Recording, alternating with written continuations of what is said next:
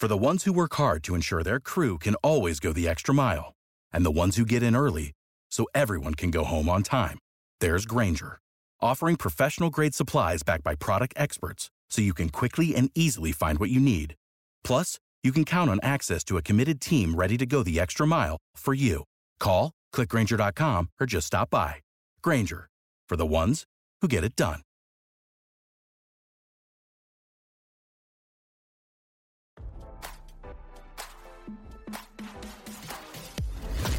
Why scroll your feed when you can get the latest celeb news with your eyes closed? Here's fresh intelligence first to start your day. Whoopi Goldberg and co-host Joy Behar took turns roasting Tucker Carlson's post-Fox News career on their daytime talk show, RadarOnline.com has learned. Carlson and the circumstances that led to his firing were at the center of The View's discussion on Wednesday. The program began with the topic of Brian Stelter's upcoming book, Network of Lies, which examines the state of Fox News at the time of their massive $787 million settlement with Dominion Voting Systems, who sued the network over conspiracy theories that targeted their voting machines.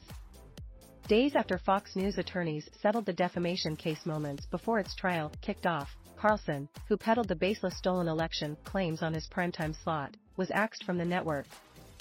The book claims that it wasn't just the racism, misogyny, and election fraud lies that he spewed on the air, Goldberg said in a mocking tone. Apparently, he took that misogyny behind the scenes as well, where he directed it towards female employees and executives. He also apparently thought he was untouchable. What was the tipping point for them? Goldberg sarcastically asked, to which co-host Sunny Hostin raised her hand, saying that Carlson was fired because he was a liability and he cost them too much. Visit the all-new Radar Sports for all the on- and off-field activities of the biggest names in the games. Hostin also claimed that the veteran anchor was given the boot because it was part of the deal Fox News made with Dominion Voting Systems. While Fox and Dominion denied that this was the case, Carlson has also suggested that his ousting was linked to the settlement.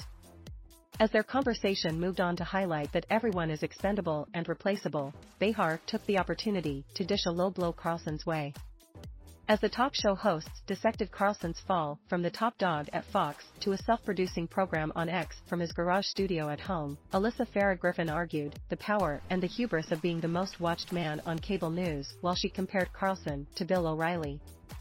There's always this question of, they don't need Fox News, they'll be just as powerful. No. You need the institution, Griffin added. Behar chimed in with comic relief.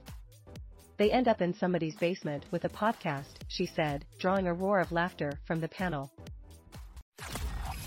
Now don't you feel smarter? For more fresh intelligence, visit RadarOnline.com and hit subscribe.